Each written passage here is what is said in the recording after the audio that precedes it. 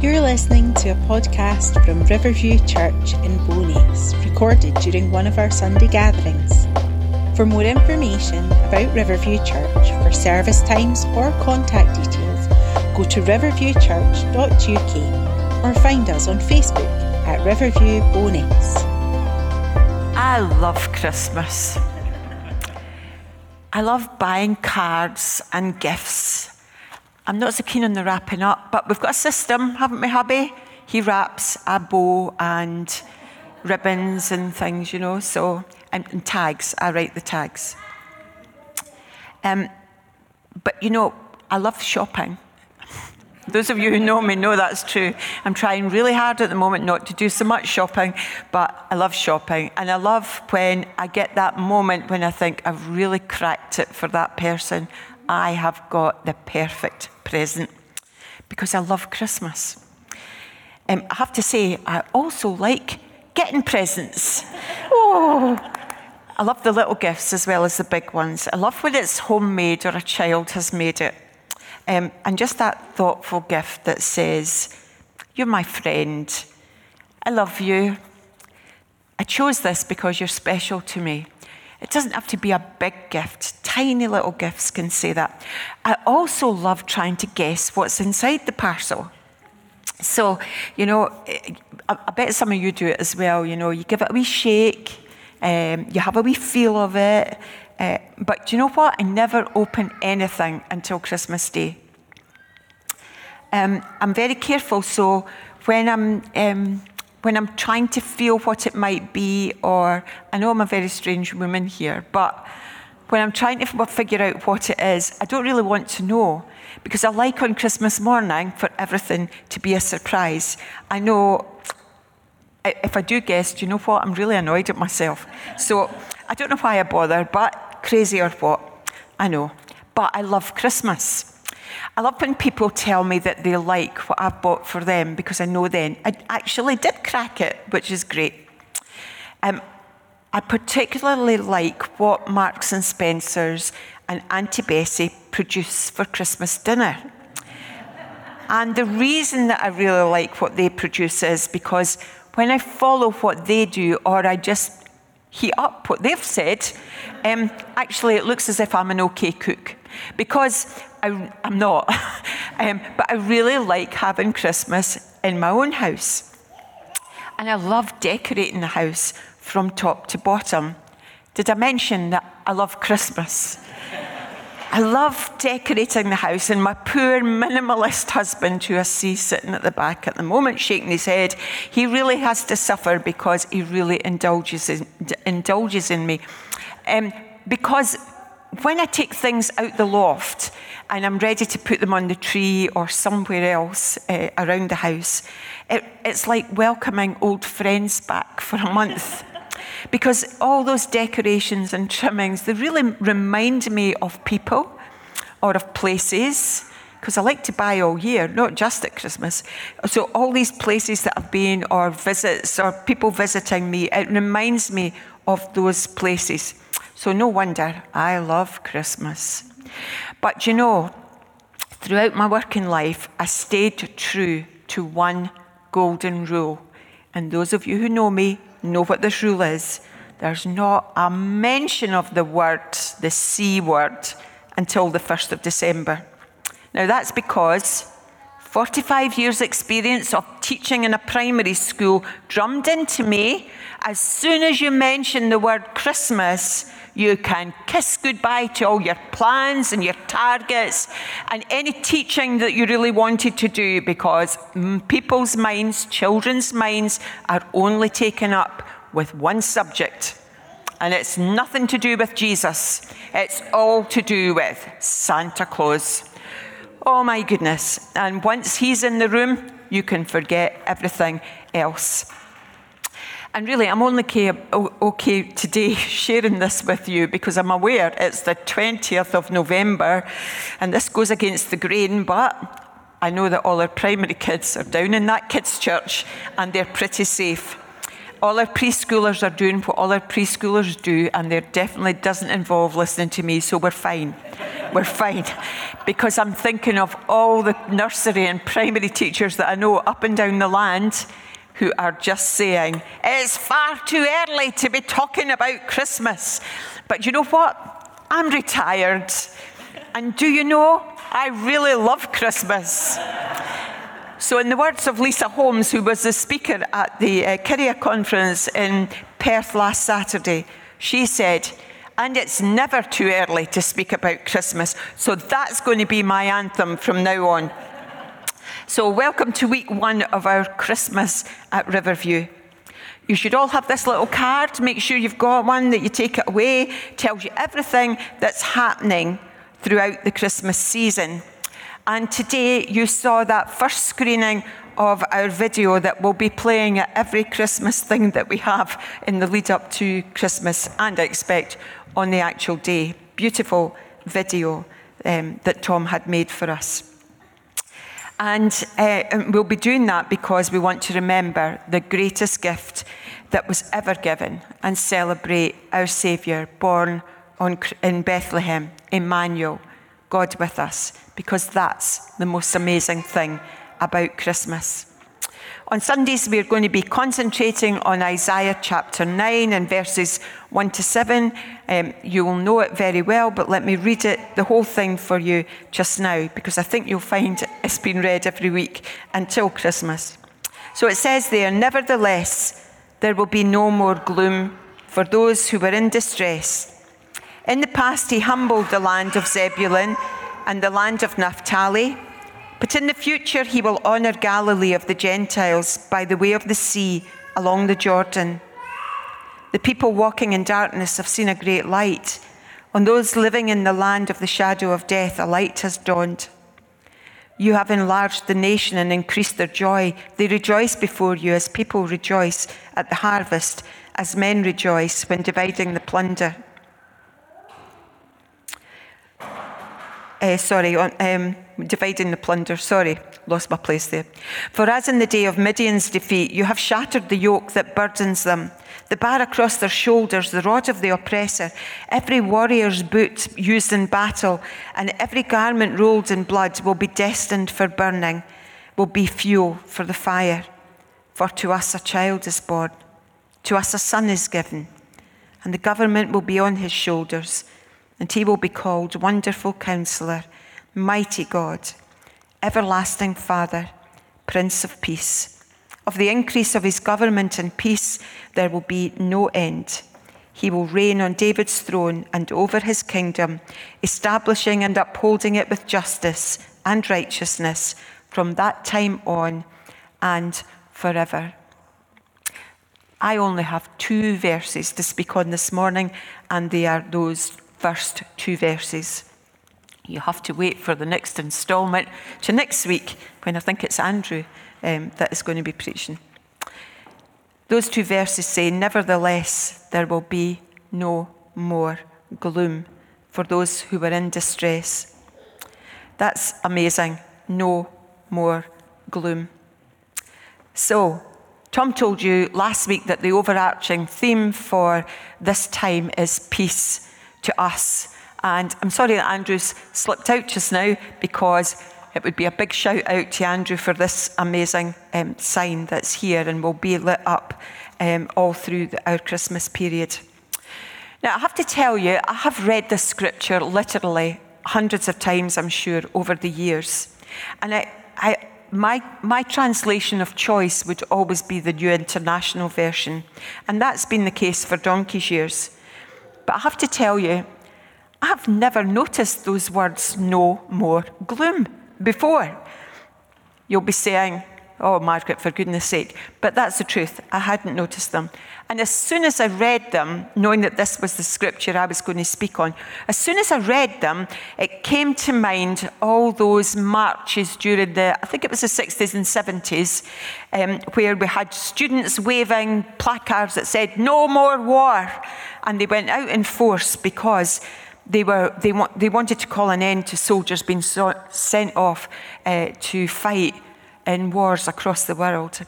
And then, of course, I know a lot of you have no idea what I'm talking about, but John Lennon came along and it became his best-selling song, Give Peace a Chance.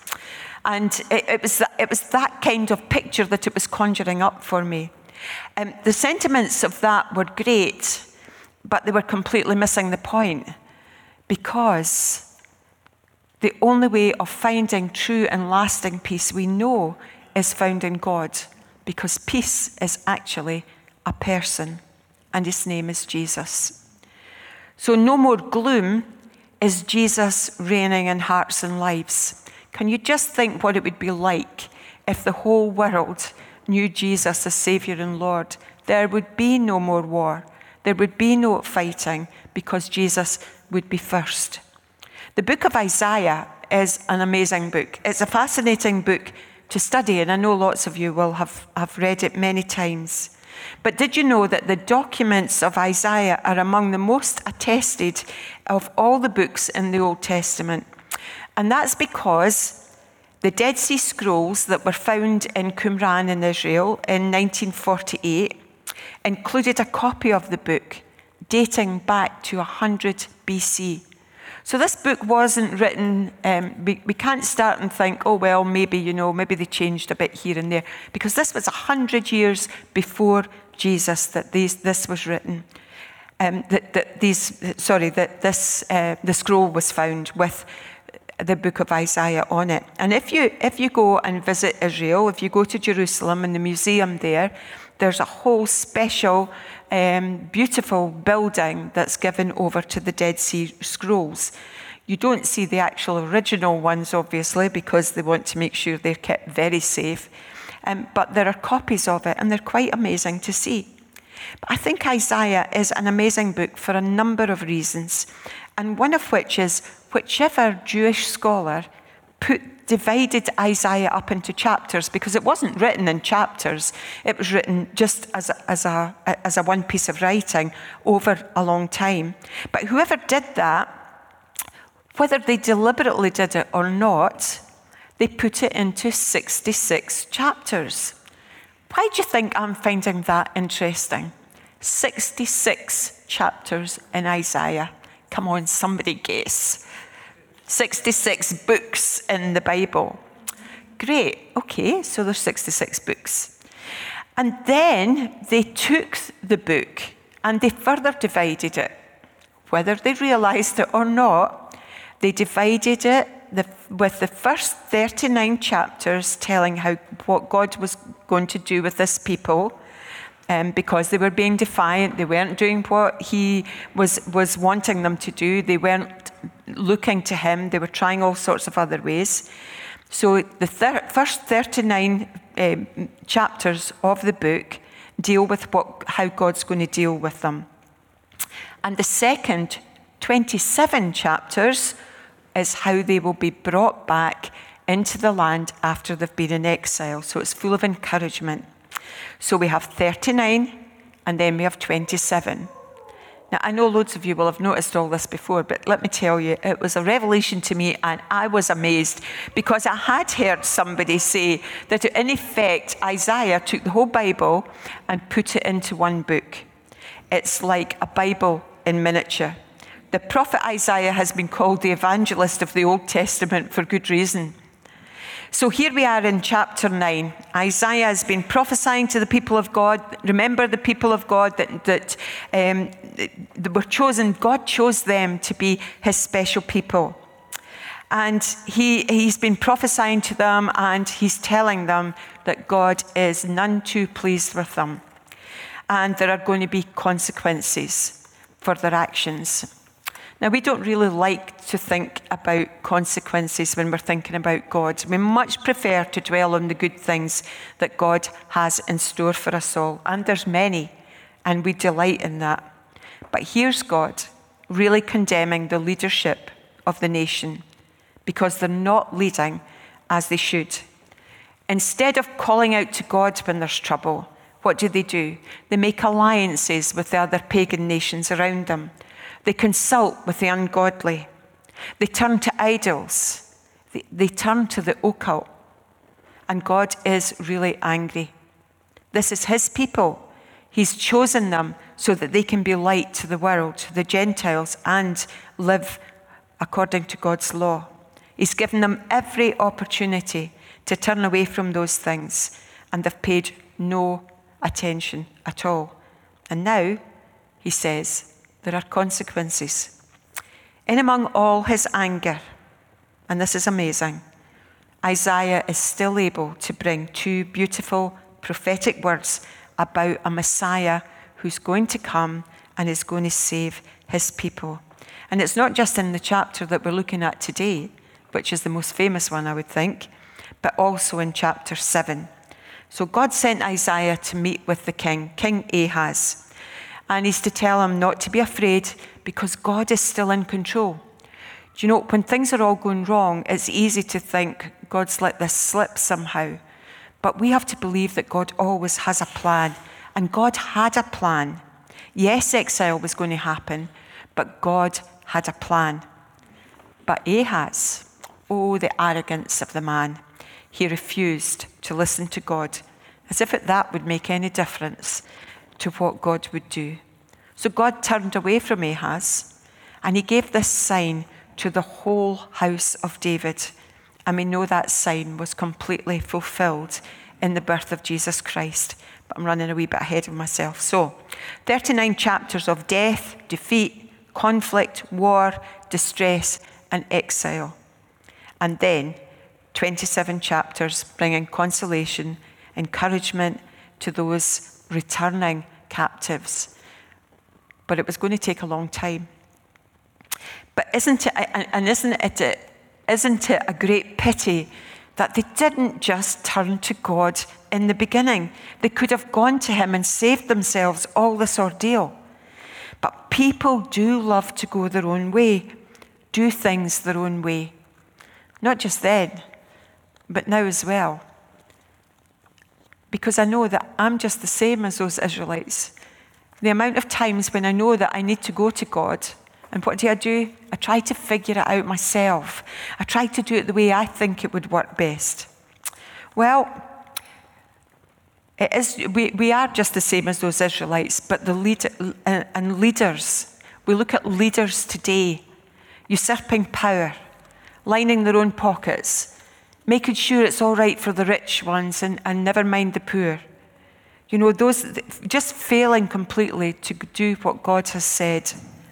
And isn't that happening? Isn't that what's happening in Ukraine today? And in many other nations around the world as well. Yemen, Myanmar, people usurping power. Tom and Jess are in 4 different churches today preaching and encouraging. And you heard that already, but you know, they're going into places. We've seen what they've put on to connect over the last week. People in a terrible situation. I'm worried about making sure that Christmas dinner is okay. And then we saw those pictures of people, you know, trying to feed 100, and they have a tiny little gas stove. People in terrible situation there because a country is trying to grab more land for themselves, usurping power, killing and maiming whoever gets in his way.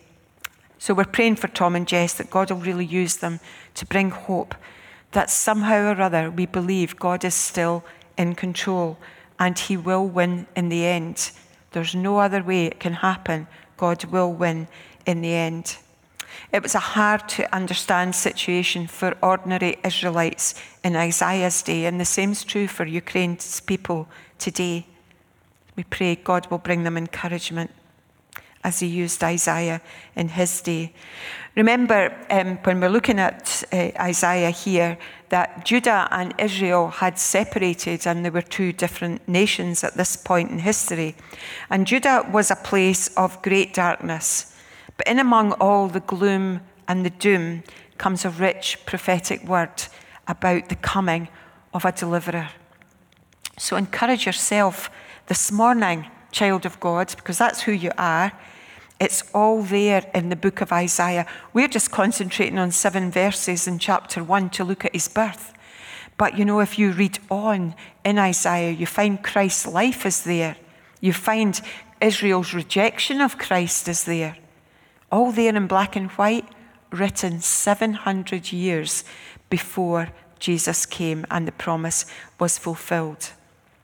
The verses that we're looking at today bring hope for this nation going its own way.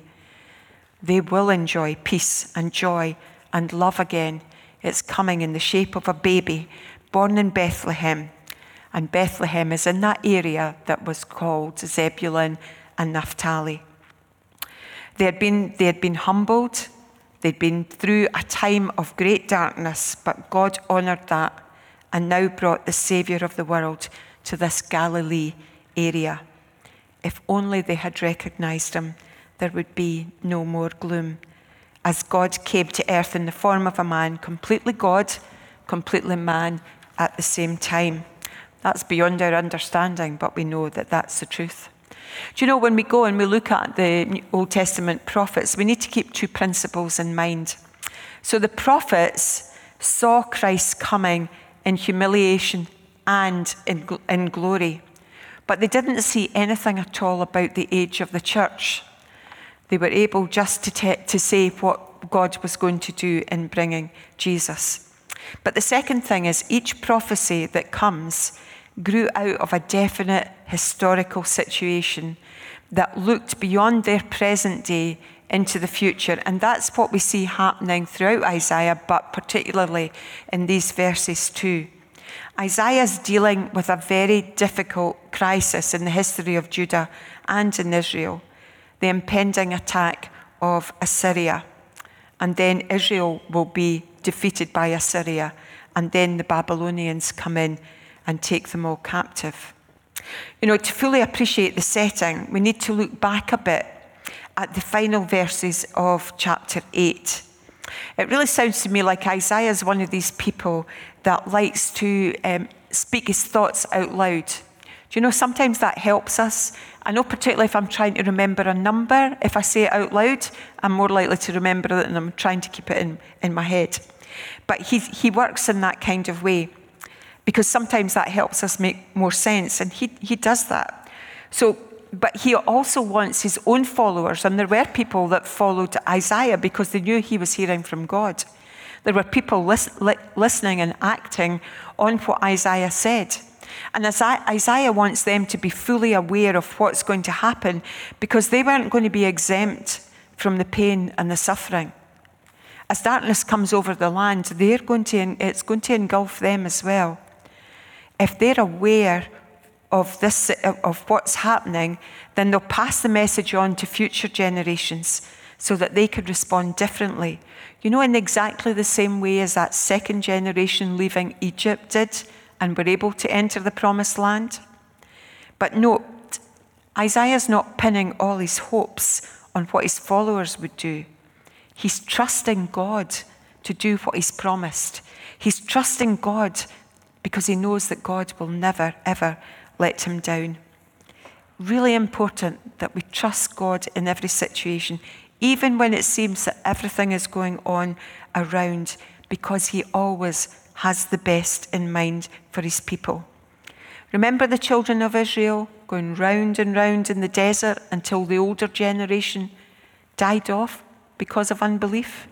40 years they wandered in that desert, undertaking a journey that should have taken about 2 weeks. And they were 40 years there because the people of Israel, who had seen God move in mighty ways, were not listening and then started to complain and not trust God. Well, there's a message there for us golden oldies sitting here today. That's us, we're the golden oldies now. I remember the days when we were the young ones, but here we are, this is what it is. But let's make sure we never hold back. Let's keep trusting. When God's saying something new, we can trust him because he knows what he's doing. We long for God to move in Bowness. We want to see people brought into his kingdom here. And we don't want to hinder any move of God from happening. We want to see God move as soon as possible. And we need to trust. We need all to trust God and see his promises fulfilled in his own perfect timing. Here's the faithfulness of God. Those areas that we've spoken about in Isaiah 9, those areas up in the north of Israel, They suffered most when the prophetic word was fulfilled, and Assyria captured them, but they were the ones who saw the light of Messiah first. They would go through a difficult period in their history. Judah was on its own at this time, and among their attackers, Israel was one of them. It must have broken God's heart. But there were many nations against them. There was Syria, there was Philistia, Edom, Ammon, and Assyria, which would eventually all be rooted out by the Babylonians. And then the 12 tribes would be reunited once more, Judah and Israel becoming one Israel. And God proclaimed that then there would be no more gloom. No more gloom means no more darkness, no more war, no more bloodshed, no more death, no more hell, because the Saviour of the world would come. And for us, he has come. We are able to look back. Hindsight's a marvellous thing. Do you know, when we were living in Israel, we were in Jaffa, which was Tel Aviv. It was very built up. It was very, very busy. And we really loved nothing more than to get out of the city into the countryside. And where did we always head for? Galilee. It's an amazing place. So much calmer, so peaceful. And I think one of the things that we really liked was that as you looked out over the Sea of Galilee, it would be pretty much what Jesus would have been seeing as well, because it's not all built up. Any sites you go to, yes, there's a church plant on it, but, take away from that, actually just looking around the whole area of Galilee, it was absolutely beautiful. And I have to say that Nazareth, one of the Gentile places, was one of my favourite places in Israel. The whole area is prophesied against by Isaiah, but it's also the place to be raised up first. They'd been in terrible darkness, but but that time was to end, and light was coming. A king would come like no other, and he would reign. We're still waiting on that coming, but we know that it will come. He's come once, he'll come again. And others will preach on his reign in this series, but suffice for me to say from verse 2, the people walking in darkness have seen a great light. It began as a star shining brighter than any other that had ever been seen before or since. The star would bring Gentile, learned men, scholars who studied the stars, wise men coming from the east, where they knew that they were coming to find a king like no other king.